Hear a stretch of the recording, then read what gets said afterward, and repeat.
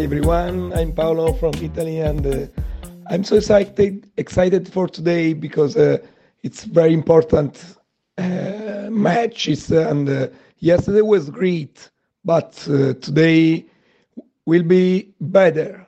Today will write the tennis history, and go Yannick, go Arnaldi, go Sonego, go everyone. Go. I hope will be better. Okay, Ubaldo, I'm here with the legend of tennis journalism, not just Italian journalism, Ubaldo, and I want you to tell me what does this mean for Italy? Well, it means a lot because we won only one Davis Cup since 1922 when we started to play Davis Cup. We won it in 1976, which is 47 years ago. And we played the last final in 1998, which is 25 years ago. So do you remember that? Do you remember that final? Of course I remember. I remember because Gaudenzi played and he broke a tendon while he was playing against Norman. And that was practically the end of that tie, because we could have beaten Sweden if we would have won that match, and it was 5-5 in the fifth. So, I mean, that was the end of it. So, and then I was also in 76 when we played in Chile. You were there? Of course, and I was 26 years old, and we won in Chile, where Panatta and Barazzuti were honestly stronger and better than the Chilean, with the good tennis player Jaime Fillol, but sort of not of the same level second player Pato Corneo.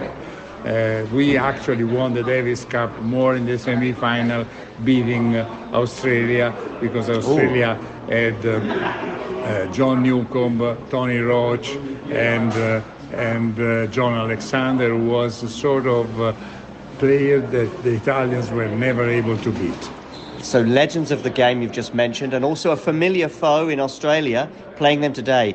Give us some sort of thoughts. You told me just now, you just zoomed out and you said if it goes 1-1, we lose. Yeah, I'm afraid so, because the Australia have a pair. We don't know yet who will play, but Ebden and Purcell have won Wimbledon last year, and they won 5 matches out of 6 in 5 sets, also saving match points. But they're very strong, while the Italians, they have won 2 doubles here, but Sinner had always lost his doubles before coming here, and he's not a real specialist. He is hitting the balls with tremendous power. I think nobody today in the tennis world plays with his power, but he's a player who plays doubles playing from the baseline. And if you have a wall of volley players in front of you, it's tough to break them. You have to sing the song of the Pink Floyd, breaking the wall. Yeah. Anyway, I guess it's still Forza Italia, though, right? Italy needs this. They want this. Well, of course we need them to win. We have to see if the young guy Arnaldi is capable to. Do you think that's the right choice, Arnaldi? I think so, but I think so too. Only because Sonego had some physical problems before this tie. So Musetti as well. Musetti cannot play because of his physical problem, which arose the other day, yesterday. And Sonego had problems before coming here, so they don't want to take a chance to make him play 2 matches one after the other. So since they produce a good tennis enough in doubles, they keep him for the doubles. But I am not sure that Arnaldi will be popular. It's a very open match. All right, Forza Italia. Forza Italia, of course. Yeah, I remember when I was, living in Sydney. I grew up in Australia, so in the 90s it was all about Rafter, Philippoussis and the Woodies, and being a huge doubles lover, I just really loved the Woodies, and I would just, watch as much as I could. Of course, going for the Aussies in any match that they would play, Wimbledon and all of that. But when it comes to Davis Cup, I also remember I had moved to London. So in 2003, I was kind of watching the results come in, and I saw that the Aussies, we were able to do it. Thankfully, I think it was with Philippoussis and Hewitt that year. And maybe Todd Woodbridge, can't quite remember. But yeah, that was pretty awesome. So I was happy about that. And then we made it to the finals last year, so I was kind of stoked. That was really cool. It wasn't meant to be. I think Canada were just too good on the day. And then this year, again, I came to Malaga. I've got my Aussie jacket on and wearing the green and gold. And yeah, just now I've been watching that first match with Alexi Popyrin and thinking, come on. But it wasn't meant to be. A lot of breakpoint opportunities. I was quite nervous. But, you can't win them all. And but it was so close. They could have won that third set, I think. And I was just like, oh, bloody hell. Just get one of these break points. But like I said, it wasn't meant to be. So let's see what happens with Alex. In any case, I really, really think this is a good team. And hopefully maybe even Nick can come back next year. And with Kyrgios in the team, we might even be able to snatch a title. Let's see what happens. So the two voices you just heard are from two journalists, actually. They're journalist fans. I can say that they're both, but they are two journalists who are attending the Davis Cup and were able to send us little voice memos about their experience at the Davis Cup. How are you doing, Nick? Oh, I'm doing great. I've just watched the Davis Cup final. So, yeah, that was exciting. So, yeah, always good to see how these sort of big events to curtail the season kind of go down for the men's tour. Anyway, it's tiding me over while there's no women's tour. So yeah, if you're just joining us and thinking, what are they going to talk about this week? It's going to be the Davis Cup. It's been quite a tournament. I think the Davis Cup had it's been in a little bit of a slump, I think. And this year it just flew out of the gates and, got me all excited for the Olympics. But I'm getting ahead of myself. Let's start from the beginning. Nick, what is the Davis Cup for someone who has no idea? The Davis Cup is, markets itself as the World Cup of tennis. And essentially, it is one of the few opportunities a male tennis player gets to play for their country. So it's a team event.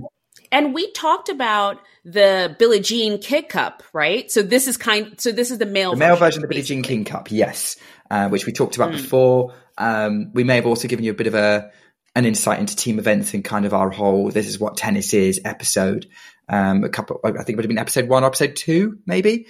We've done a lot by this point. Yeah. Yeah, and essentially there's a team of usually 5 players, and they're all representing each country. This week, the finals took place, which is just the top 8, so the quarterfinals onwards. Imagine if you follow the football World Cup, the soccer World Cup, depending on which country you're listening from, where usually you have a group stage which leads into a last 16, and then it's a knockout tournament from there. The group stages decide the quarterfinals, but the group stages were held back in September. So this is just the final. So it took place in Malaga in Spain over the course of a week to decide the winner of the trophy, which has a long history. It's been around since 1900. I was surprised by that. That's 123 years. It's a really, really old event. Especially when you consider that the Billie Jean King Cup, which was once known as the Federation Cup, has been around since the 60s. Yeah, wow. So the Davis Cup has been going on for longer. Does that have anything to do with when the WTA was founded? Well, the WTA was founded in the 70s. So even before. So, okay. Well, I guess with everything on the sort of men-women's divide, sometimes the women get started a little bit later, but they both now have this sort of World Cup of tennis event on both sides. Yeah, absolutely. And it's an event that I think has a lot of love. They are events, both of them have a lot of love within the tennis community, maybe older fans, definitely among journalists. I think players, particularly if they're lower ranked players, actually really appreciate it as an opportunity to showcase what they can do. And, every athlete wants the opportunity to play for their country. And yeah, they have the Olympics every 4 years, but tennis is actually unique in that they have their World Cup every year, unlike other sports, which is every 4. So it's an opportunity for various nations to show off how strong their roster of players are each year. Yeah. And I think for me, what I have always loved about the Davis Cup, because tennis is such an individual sport, it's really interesting seeing them in a team format situation where they have one coach who's called a captain. And then, I think he said there were 5 players on each team who come together and have to win this tournament together. So, and I love it. You mentioned this too, where you get to see players that you don't usually get to see on tour because, again, not picking on any country in particular, but if you just want to take Finland, for example, who were in the finals this year, they have one player who you might have heard of. Emil Ruusuvuori, you might have heard of him. But then what about the other 4 players? Have you heard of them? Do you know who they are? Are they good? And a lot of them are really good, but they don't get that sort of notoriety on tour because they are lower ranked players. And Davis Cup is the time they get to shine and show off how good they are. And watching it, you always want to see, who I want to see next year on tour? Otto Virtanen, who was on the Finland team, who I had never seen on main tour before, and watched him for the first time because of the Davis Cup. Yeah, absolutely. It's a great opportunity. I mean, I first saw Denis Shapovalov at a Davis Cup event. That's where I first picked up and took notice of him. British players, because in the UK, they only really broadcast any Davis Cup matches involving GB. It's where I heard about Cam Norrie for the first time. It was basically where he came on the scene, actually, in a very, very famous tie with the US, I think. I was like, okay, I'm going to watch this guy and see how he progresses. And lo and behold, he's now the highest ranked British player, top 20 in the world, has won the Indian Wells tournament. So yeah, it's always a great chance to do it. It's also a great opportunity to be an exhibition for doubles and how good doubles can be, because I feel like actually people care most about doubles when it's Davis Cup. Maybe I'm speaking just purely from a British perspective here, but certainly that's even when it's Wimbledon, doubles doesn't get mentioned in as high regard until it gets around to Davis Cup time.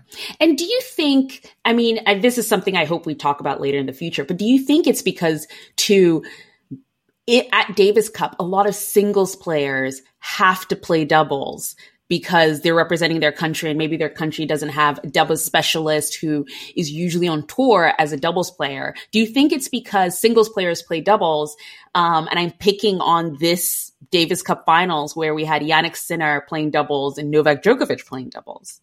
There might be an element of that. I think it's simpler than that, to be honest. And I think this will feed into our conversation that we eventually will have about doubles, which is people attach themselves to a team name, a team brand, and that nation, and that brand is your nation. And so it's like, oh, I'm supporting Team GB. Whereas in tennis, it's like, I'm supporting 2 players who happen to work together a little bit. Right. Like if I think about British tennis fandom, which I am I'm not necessarily deeply involved in, but I observe, there's a few people who like Joe Salisbury, the British doubles player. Will root for him regardless of who his partner is, but they kind of hope he's got a good doubles partner. Yeah. Well, again, so Davis Cup has been really great. I think part of why we do this particular podcast is for the fans, for people getting into tennis, but also to sort of provide a tool. If you want to maybe visit a tournament in the future, or you want to know more about a tournament, we would like to hopefully give you color and sort of what it's like to be on the grounds at Davis Cup or any other tournament. So we are going to be joined right now by John Silk, the one and only John Silk of the Talking Tennis Network, I'm going to call it. There is a podcast. There is a YouTube channel that streams matches all the time. They also host 2 podcasts, ATP Weekly and WTA Weekly. We've both contributed to Talking Tennis, but we're going to bring John on, who is at the Davis Cup, and this is what he has to say. So, what has the Davis Cup tournament been like this year? Well, I must say I felt a sense of anticipation this year. I mean, last year, unfortunately, the tournament, by the way, if you hear some random voices in the background, it's just fans negotiating their way through the sort of fan zone here, which, by the way, is fantastic, and into the stadium. That's somebody rolling their luggage as well. I don't know where they're off to, but whatever. Yeah, so it's been sensational this year, and I felt that even before the tournament, it was building up, you know, with the different nationalities that are here. With hola, ¿cómo está? Sí, todo bien. I felt the vibe was. So that's just one of the security guys that I know. With Finland being here, Great Britain being here, Italy and Serbia as well. The vibe I knew that they were going to bring. Novak and Jannik, of course. I don't save the tournament. I think it still would have been fine with just these nations being here, but they boost it tenfold, if you like. So the stadium has been somewhere between 70 and 100% full for pretty much every encounter. And the vibes that the Finnish gate brought in particular was fantastic. 5,000-6,000 fans here.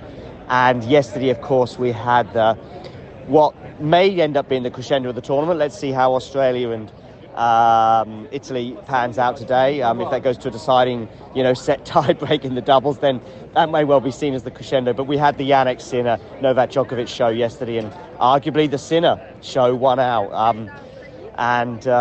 Yeah, it's just been fantastic, and great news. It's going to be held in Malaga again next year.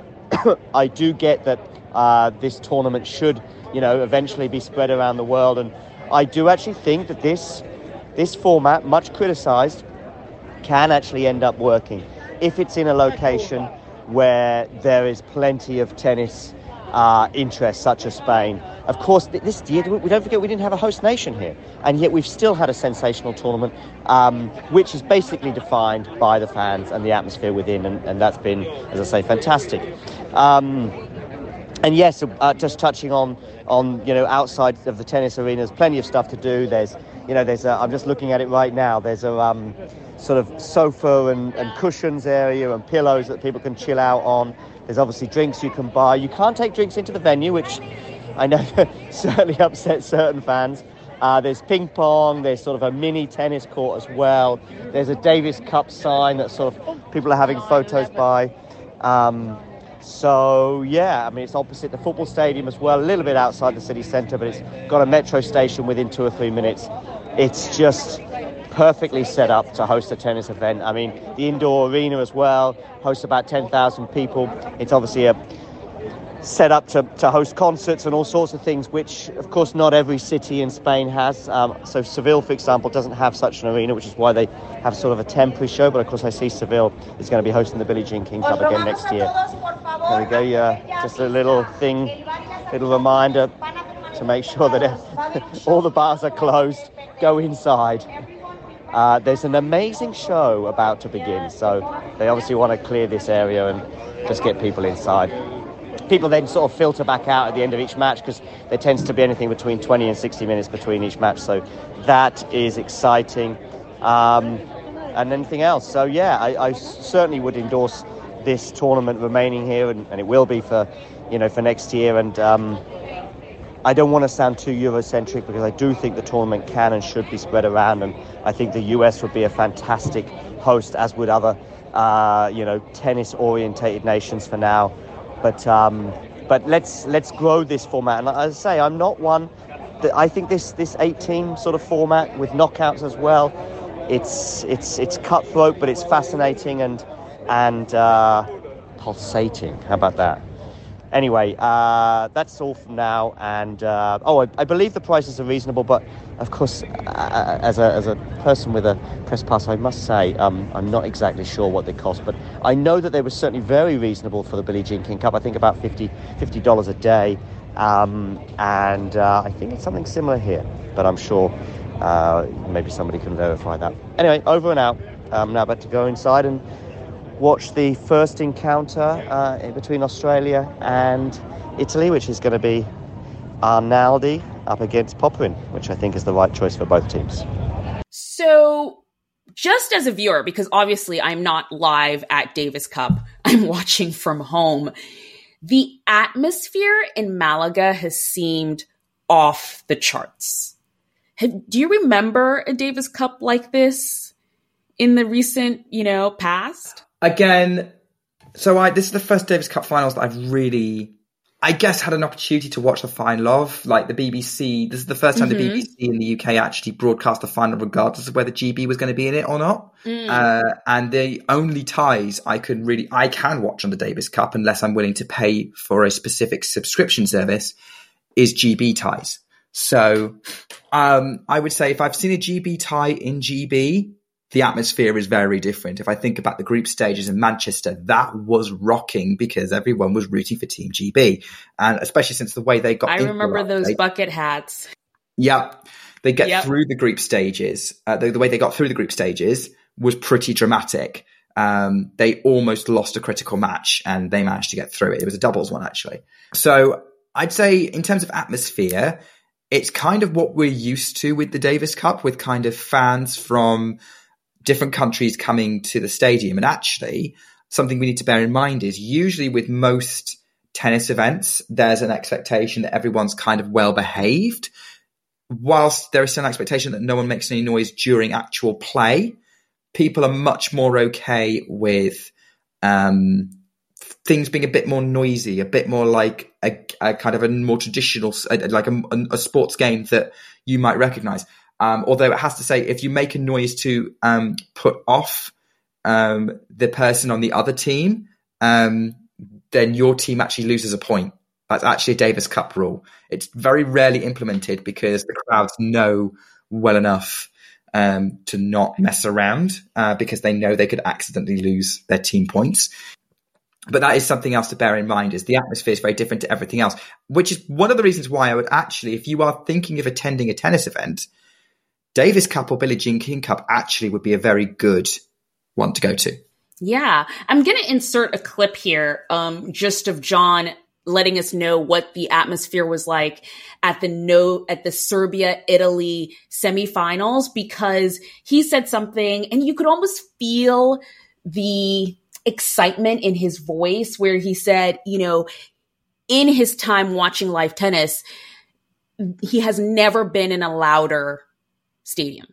By the way, I don't know if you can hear this okay, with all the noise around. I'm inside the stadium now, just a few minutes away from the first match getting underway, but I just want to say that the noise, and I know I mentioned it on last night's show, but the noise after the match points were saved, Sinner breaking and then Sinner winning that match against Djokovic, I will never forget.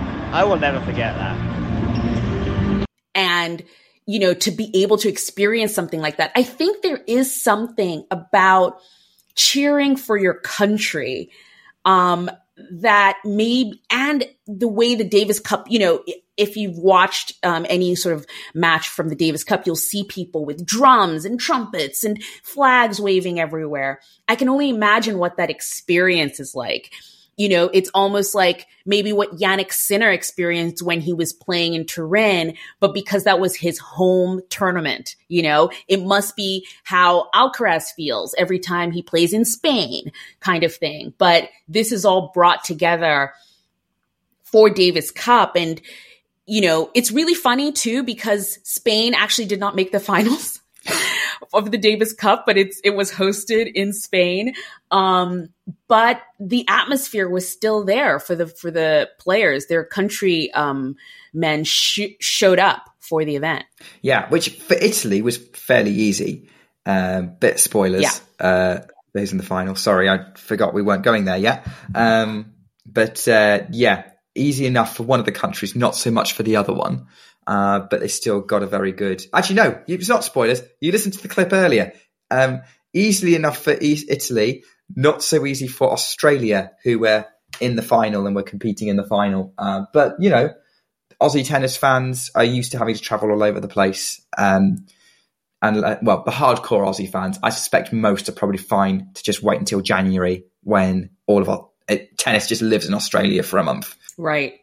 And, it's a point to where that John brought up because, kind of discussing Davis Cup the format of it. The format has changed. I think it changed in 2019, if I'm correct, from how it usually was. And the finals of the Davis Cup is going to be held in Malaga. They announced today that it will be back in Malaga again for next year. And, John mentioned, it would be nice if the Davis Cup wasn't always Eurocentric. Maybe sometimes the finals could be in South America or the Americas or Australia, even Asia. It could move around. For right now, it is going to be in Malaga. And I think, though, that gives fans the opportunity to plan, to get ahead of the game. I was looking at tickets for the matches. They're kind of in that sort of $50 to $100 range. I happen to have been to Malaga before on holiday, and it is a gorgeous place to be at. So you're not only going for the tennis, it's almost like you can plan a whole vacation. You go for the tennis. You also have a great city that's by the water, that you can, be in as well. So I think having the Davis Cup final in one location is actually helpful for fans, and maybe people watching how exciting this finals was will get excited for next year and we'll plan to be there. I think it's exciting enough if you're a neutral fan who wants to plan to go to the event. It might be a bit different if you're only going to support your country and you may not find out, you won't find out until September whether your country is going to be in the Davis Cup. September to November is not too bad a planning turnaround, but it's not ideal, especially since, a year in advance for flights and things is going to be cheaper than 2 months, especially if you live somewhere like the US or Australia. But it's, people are willing to do that, I suppose. But don't think the Davis Cup finals is the only place you can go. Yeah, if you want to go and check out the vibe, book your tickets, start planning a Spanish holiday in November. But if you... Not bad. No, but if you want to check out other Davis Cup matches, there are qualifying events that happen in like April time. And then there's, is it April? March, maybe more. Yes, it is April. It's April. They announced today, actually, the draw for next year's qualifying matches. They announced today for both. Okay. For both Billie Jean King Cup and the Davis Cup. And I'll put a link in our description for you to go see it, because Nick is right. They have kind of indicated what cities will be hosting each qualifying match.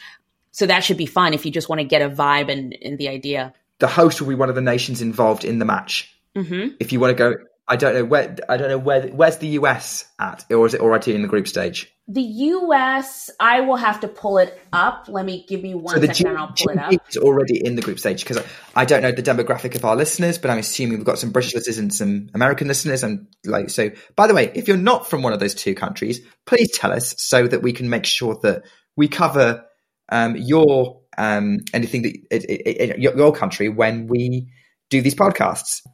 But GB is already in the group stage and will be hosting one of the group stage matches.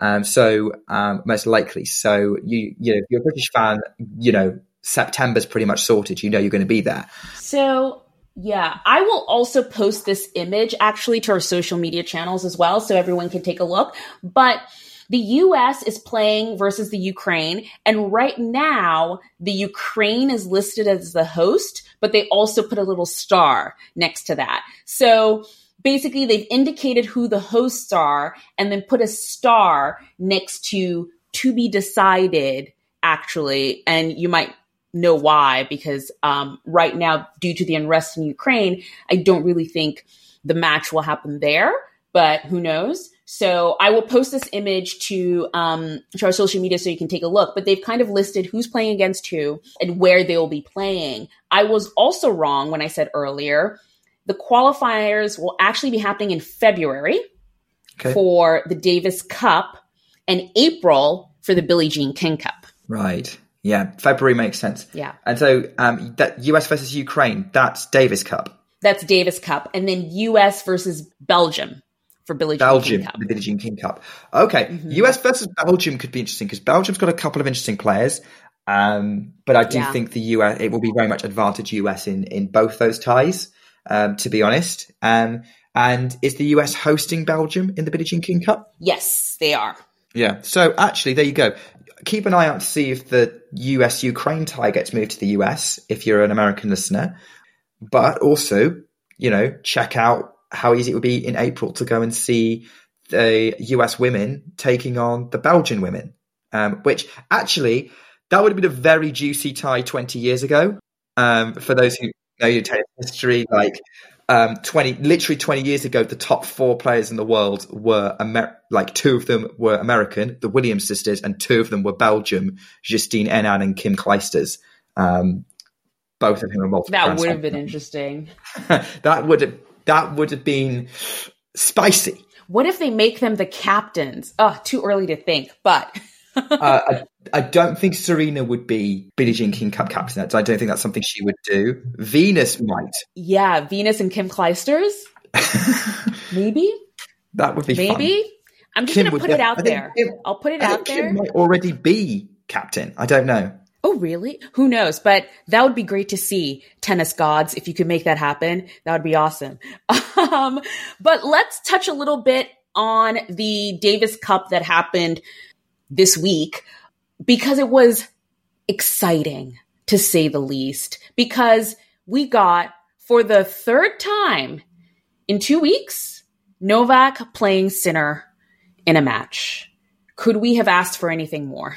Well, turns out no, because, okay, so, by the way, given we recorded this every 2 weeks, obviously the Davis Cup has just finished. There was another tournament last week, which was the ATP Finals. True.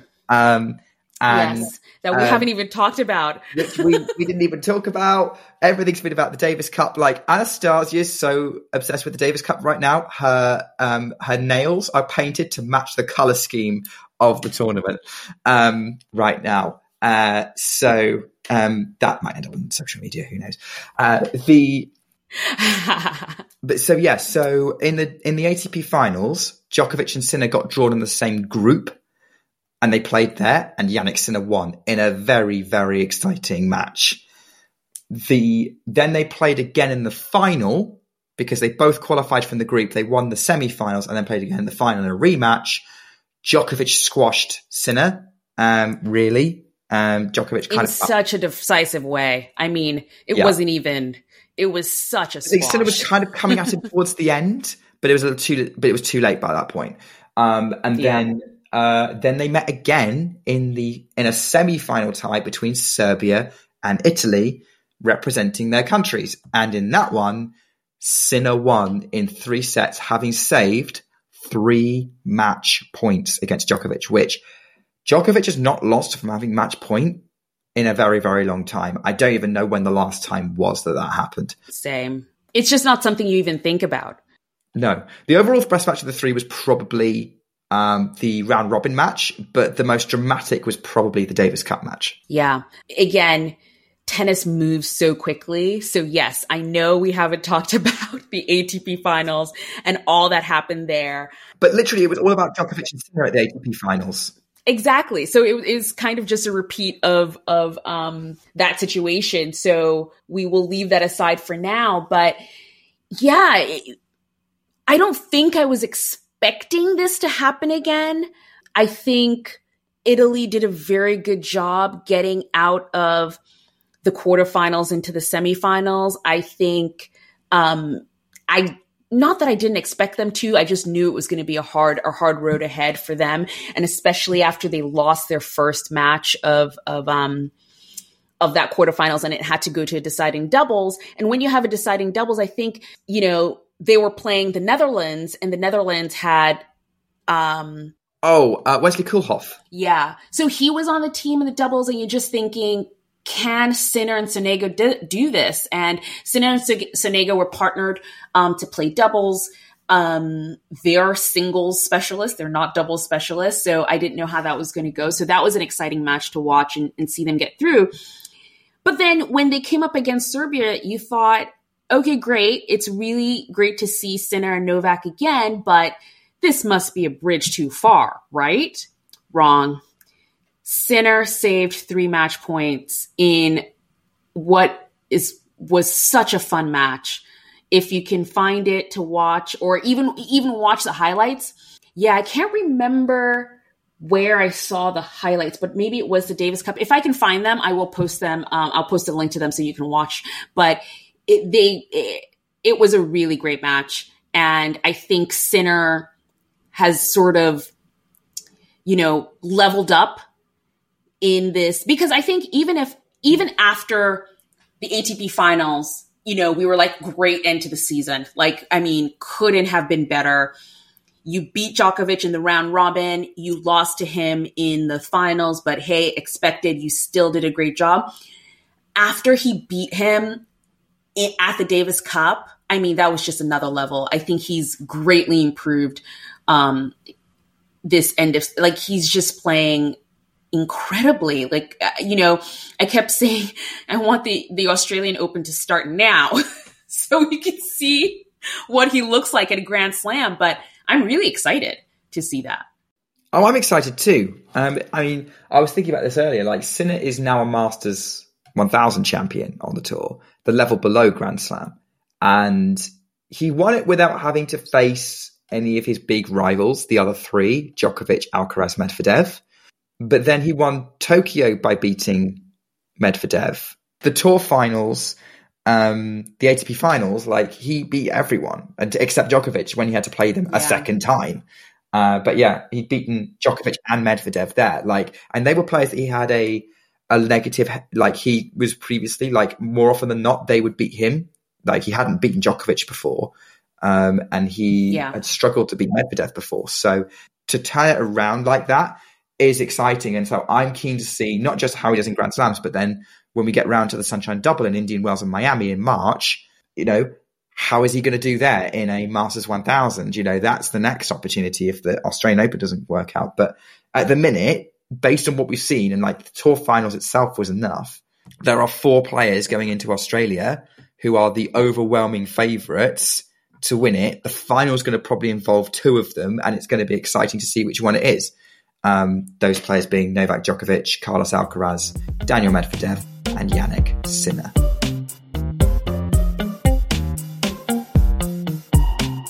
So Italy meets Australia in the finals of the Davis Cup finals.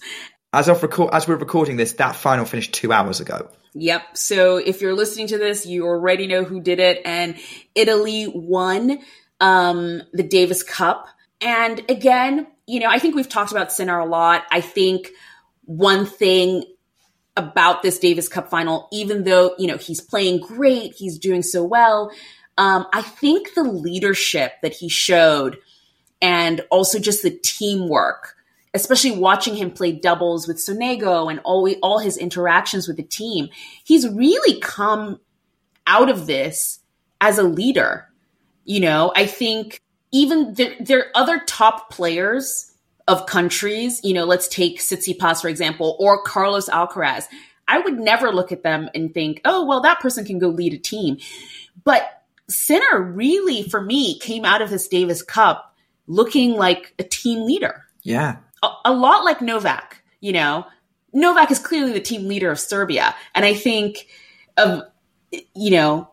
Jannik kind of did that for Italy, which I thought was really great. He seems to have matured a lot, which I like. Oh, that's clear from this season. I mean, I think he always had a mature mindset, to be honest, but he has definitely grown. I think his game's matured as well, to be honest. I think that's been the key thing, is it has gone up to that next level. And I think we haven't seen it up to this point before because he had a 2022 that had quite a few injuries during, which I think slowed his progress down. I think if he hadn't had so many injuries in 2022, we'd have seen this version of Sinner by this time last year, or even earlier this year. So I think he's now where he belongs, in the pecking order. And, long may it continue. Jannik Sinner, team leader of Italy. He's probably going to be coming back for more next year as defending champions. I don't remember what team last successfully defended the Davis Cup, but it hasn't happened very often in the modern era. I think that will be exciting to see him coming back out for Davis Cup in the future. But let's face it, I think any Jannik Sinner match is now worth keeping an eye on. By the way, talking of teamwork, we need to talk about sort of, at Davis Cup being an opportunity for unsung heroes to come out. Matteo Arnaldi, who has recently broken into the top 50 in the world rankings, he was critical to Italy winning that final because he won a very, very evenly matched opening match with Alexei Popyrin, which that one was a really tough ground out win because they both play very similar. They're both very similar level.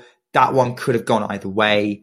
And actually, Arnaldi, given how young he is, he's about Sinner's age, but he has less Davis Cup experience because his rise hasn't been as quick, has meant that, there was a bit of a risk putting him in, but he's done the team proud. Yeah, and not only that, he lost his semifinal match. So no quarterfinals. He lost the quarterfinal match, and he still got put in, which I think is even more of a boost for him. That he got the call up a second time around, and then was able to sort of back it up and actually win his match. So yeah, and just a little word for Australia, because I know, it's been in the news, even just from his press conferences. I think Leighton Hewitt, ever since he became captain of the Australia team, has been wanting to win the Davis Cup, and they've been so close twice now. They won the final last year as well. They lost to Canada. Yeah. Finalist again this year. So it must hurt a lot to be in that situation. And again, they played really well up until the finals. Popyrin, again, very evenly matched up with Arnaldi, tried his best. But the matchup between Alex de Minaur and Sinner, which was a second singles match, is so one-sided. Their head-to-head is so one-sided. So you kind of, by winning that first match, Matteo Arnaldi pretty much won the Davis Cup for his team, because the head-to-head against de Minaur and Sinner is so one-sided. Yeah, exactly. So, and that's what sort of the vibe was, that was effectively the decider. I mean, de Minaur could have pulled something off, maybe. Like, I wouldn't be surprised if he does get a win against Sinner one day, but given the form Sinner was in, that wasn't likely. Alex de Minaur still had a great season, by the way. I think he's just knocking on the door of top 10, which is about where his potential is. I think he's number 12 actually at the minute. He's going to go into Australia. 12 or 11. No, Hubie is 11, right? Yeah. No, Hubie's 9. But he's right there. Hubie's 9. It's Hubie 9, Fritz 10, Ruud 11, and then de Minaur 12. Okay, so that was the Davis Cup. What's next? Do you think, the season's done? There's one more. One more event. The next gen finals is coming up. We've described this a little bit. I think when we broke down different sorts of tournaments, we talked about the next gen. But quick summary, Nick, what's the next gen finals? The ATP next gen finals are the top 7 ranked players aged 21 and under on the ATP tour, plus 1 wildcard, usually. I think what we need to caveat with this is that they're not actually going to put the top 7 in because 4 of them aren't playing. So they've gone down, found the next 4. So it's interesting that the reason they're not playing is, the people who qualify in this group still include Alcaraz, Rune. I think Ben Shelton was part of that group as well. Yeah. And they're doing, I don't think Alcaraz can go into next gen. And Lorenzo Musetti. And all 3, Rune, Alcaraz, and Lorenzo Musetti, have already participated in the next gen before. I mean, Alcaraz won it. And for some people, I think it depends on the person, but some people feel like you can repeat appearances at the next gen, where I feel like it seems like it should just be like a one-time thing. If you qualify for the next gen, you show up, but then even if you qualify by age the next year, I think it should be left for new people. Yeah, I agree. I think that makes things more interesting with the roster to see who else is coming through. Otherwise, you could be in a situation where like Carlos Alcaraz wins it every year. Every year. Yeah. Conceivably you could. Alcaraz or Sinner wins it every year. So I think it's more interesting giving a genuine sort of next gen a chance to kind of come through and prove themselves. I've seen other sports do something similar. So in Formula One, there's the qualifying category below Formula 2. If you win that, you cannot race in that series ever again. It's basically like you should have proved yourself. If you can't get a job in Formula One, that's your problem. And so it's the same thing with next gen finals. You've proved yourself. Now you've got to step up and play with the big boys. No matter what age you are. I agree with that. That's the next gen finals. So I've talked about who's not there. Anastasia, who is there? So we've got 8 players who are there, 7 qualified, 1 wild card. So the qualifiers are Arthur Fils, Dominic Stricker, Fabio Colboli, and Luca Naldi. And those 4 players are all in the green group because it works just like the ATP final. So they're 2 different groups. And then the second group, which is the red group, includes Luca Van Assche, Alex Michelsen, Hamad Medvedevic. I'm so sorry, I'm butchering everyone's name. And it includes the wild card, who's Abdullah Selbahar. I'm butchering all the names. I apologize. So sorry to everyone. But those are the 8 players who are playing in the Next Gen ATP Finals. That will be happening in Jeddah, in Saudi Arabia. Yep, first time they're visiting there. Obviously, Saudi Arabia increasingly showing interest in hosting a tennis tournament. So this is obviously a place to start for them. So Jeddah, obviously, location of other sporting events taking place.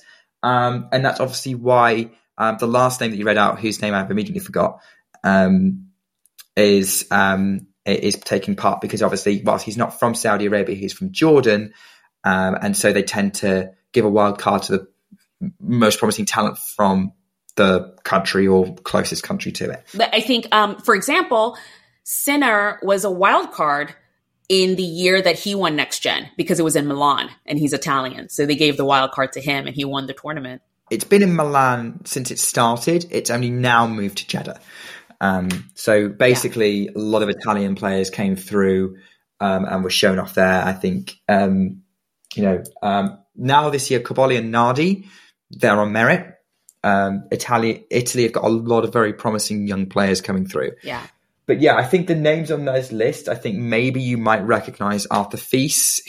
There's been a bit of noise around him being quite an exciting talent. Also, Dominic Stricker, obviously he beat Stefanos Tsitsipas at the US Open, I think, this year. US Open fans might recognize him. American fans, Alex Michelsen. That's going to be someone that our US listeners are going to be listening out for. I'm trying to think. There's another name in there. I was expected to hear Luca Van Assche. Is he not playing? He is. Luca Van Assche is playing. Okay, I missed that name. Yeah, French. Another French player.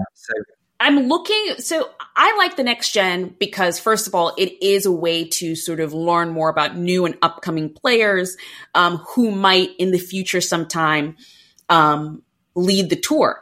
Examples of past winners have been Carlos Alcaraz, Sinner. Examples of past participants, Alex de Minaur, Denis Shapovalov, Tiafoe. Francis Tiafoe has been a participant before. So you do tend to get names of people who later on make it into the top 100 on the tour. So it's a nice kind of introduction to those players. So that's one reason why I like the Next Gen.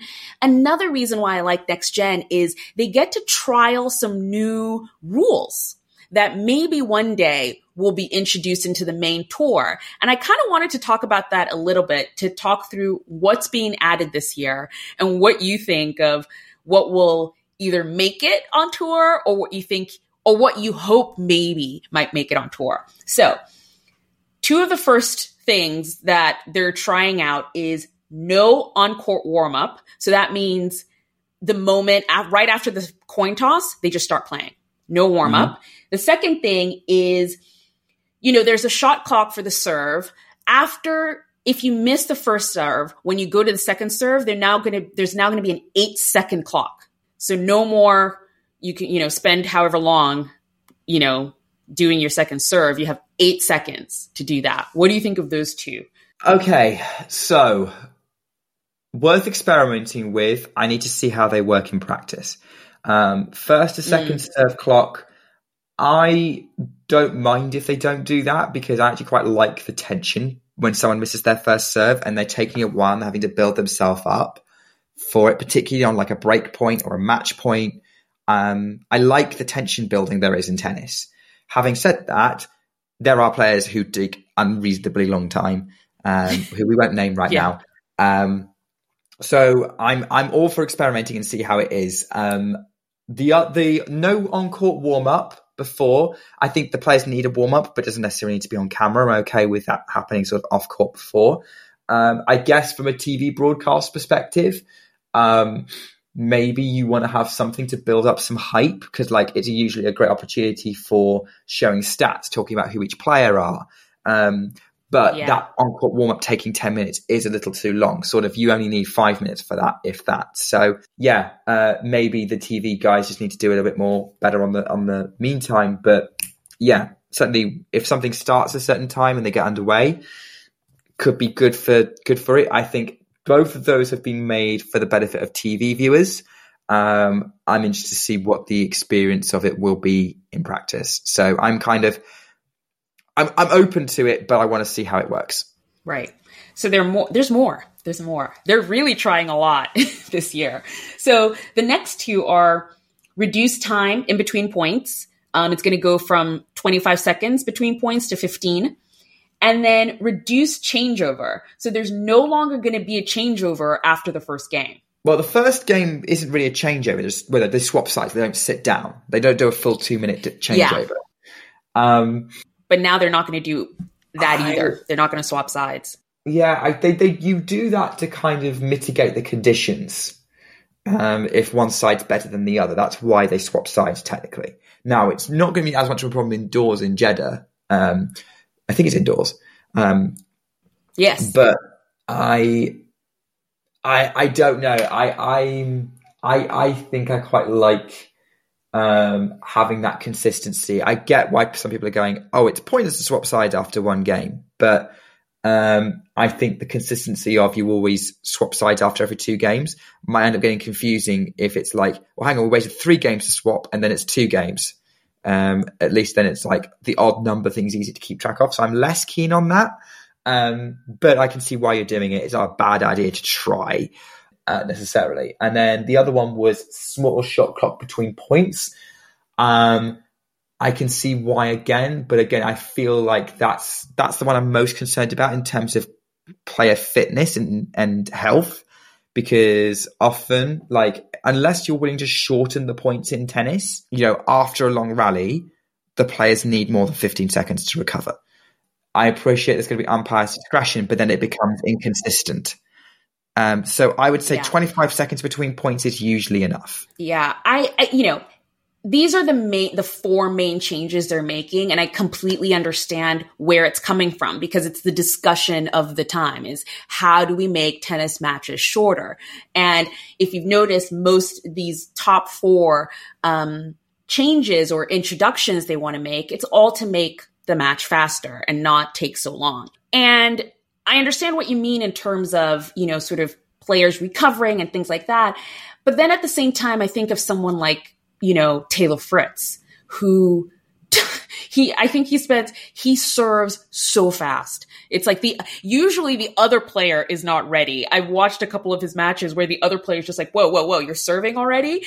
And so they are players who move pretty quickly. And I don't know, that might be kind of a way for them to, not intimidation, but maybe it is part of their strategy where they don't take so much time in between points or in between serves. But I do understand what you're saying. After like a 40-shot, 50-shot rally or whatever it is, you're out of breath, and you maybe do need that 25 seconds to sort of get back into things. And also, I'd like to point out that with the Fritz thing, actually, that 25-second rule leaves room for mind games and that kind of strategy, whereas 15 seconds does not.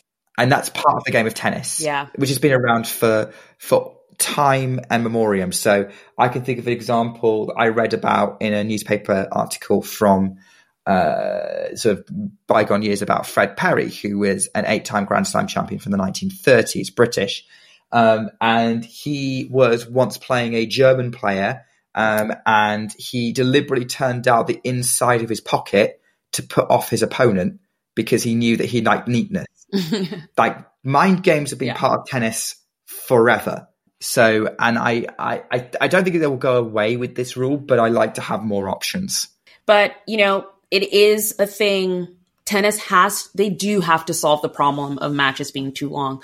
Whatever it is, faster courts, doing this. I love the fact that the next gen is there for, at least on the ATP side, for them to experiment, because there have been rules that have left the next gen and come into the main tour. I think actually coaching is one of the big ones where there's always been coaching allowed at next gen. Having a shot clock also came in from that. Having a shot clock as well came from that. Yes, you're right. So yeah, things do flow from next gen to the main tour. So it'll be interesting to see how much of this sticks, what works in the experiment. And yeah, and there is a bunch more. There's a list here of almost like 10 that I haven't talked about yet. You know, I'll just highlight a few. There's going to be free fan movement. So no need to wait till, you know, a game's over or whatever. You can just move whenever you like. This is a funny one, which I don't know why they would want to try this, but hey, next gen, why not? But there's going to be a reduced height on the umpire chair. And that's interesting to me because I felt like their height was so that they could see the whole court and, you know, see where the ball is, but they're going to trial. I have a theory about that. Well, yeah. What's your theory? It's to do with electronic line calling. If everything's electronic line calling, the umpire doesn't need to see. They just need to call the score. There you go. Oh my goodness. I didn't even think of that. I think I was just thinking of clay. I don't know why, but I was literally, when I saw this, I visualized a clay court and I was like, what if they can't see the mark? But of course, that's why they always scamper down from the umpire chair and run over to the mark. Oh, I miss clay court tennis already. But yeah, so there's a huge list. I will, you know, find a link to it and post it in our show notes so that you can take a look at it. But again, I think this will be really fun to see, you know, what sticks, what works, what doesn't work. You know, it seems like the young guns are even they're being a little bit of a guinea pigs here to practice all this new stuff. But it should be fun. It should be interesting. Yeah, I think there's going to be interesting. I think I will pay attention to who wins it. I guess, and yeah, this is a perfect tournament to try out new things because it doesn't really count for anything other than headlines. So I always say, you know, even if you don't like an idea, it's always worth a try because I'm willing to be proved wrong. I want to come back on a point that you made about trying to shorten the game of tennis. And something that I've always thought about is who's asking for this? Because I think it's broadcasters asking for this. I would be interested to see if they can have any focus groups of any people who are trying to get into tennis, like the people listening to our podcast. Like, tell us, do you want tennis games to be shorter or quicker? Because I don't. I quite like the fact that they're long. I think it's part of the DNA of the sport to have this space and this tension that's underlying the whole thing and the physicality of it as well, the challenge of keeping going. That's my perspective, and I'm not necessarily being shitty about it. That's what I like. Yeah. No, I think actually it's not just broadcasters, but based on this season alone, if we want to just keep it towards this year, I think almost the tournaments too have kind of been like, you know, they can't fit that many matches in a small space of time and they have to sell tickets for a particular, you know, group, like a day session or a night session and things. So I think the tournaments do have a little bit of an issue trying to schedule matches based on how long they go. But I do think, I mean, from my experience and just listening to people, it's actually a fan thing as well. It is a little bit of a barrier to entry for a casual fan who comes in and is now stuck in a 5-hour, you know, Wimbledon final. For me, super exciting. Like every moment of it, I was in there, but I'm a huge tennis fan. For someone who's just like dabbling, I think after 2.5 hours, they're like, I don't know. I don't know if and I'm just saying that from people who I watched the final with. The length of some matches, I think, is a bit of a barrier to entry if you're new to the sport and you don't understand the sort of all the things you talked about, the tension, the games that players are playing and all of that. I'm sure once you become a super fan like us, you could sit down and watch, a 7-hour marathon of tennis. But you are right. And actually, I have some sympathy with tournaments because, these athletes have moved on to a point where they are able to keep going and drag these matches out. Even a best of 3 to a 3-hour match, 4-hour match. Yeah, I have some sympathy with that. Yeah. But again, a discussion for another time. So that is the Next Gen Finals. It's coming up this week. It starts on Tuesday, actually. So you'll be listening to this podcast on Monday and it will start on Tuesday. So catch it if you can. I think it will be on Tennis TV if you have that. You can also just look up on the ATP website where it will be airing in your country. Usually this would be the time where we go into the player of the fortnight. But first of all, because the WTA has been an off season, I think this week we were just going to preview what we're going to do in our next 2 podcasts. So we only have 2 podcasts left for this year. And something I was hoping we could do is talk about our player of the year and also our match of the year. So this will give us time to think about it, to marinate, to pick a person, and also a match of the year. And we will come back to you in our next 2 episodes with what those are. But until then, it's been great, Nick. Another great episode of Ground Pass. Thank you, Anastasia. Always a pleasure. And having seen the title of this episode, I hope you choose a country soundtrack to see us out. Bye, everyone. Bye.